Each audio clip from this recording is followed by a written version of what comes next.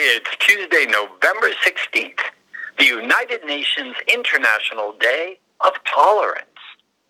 George Washington Carver said, "Resolve to be tender with the young, compassionate with the aged, sympathetic with the striving, and tolerant of the weak and the wrong." Sometime in life, you will have been all of these.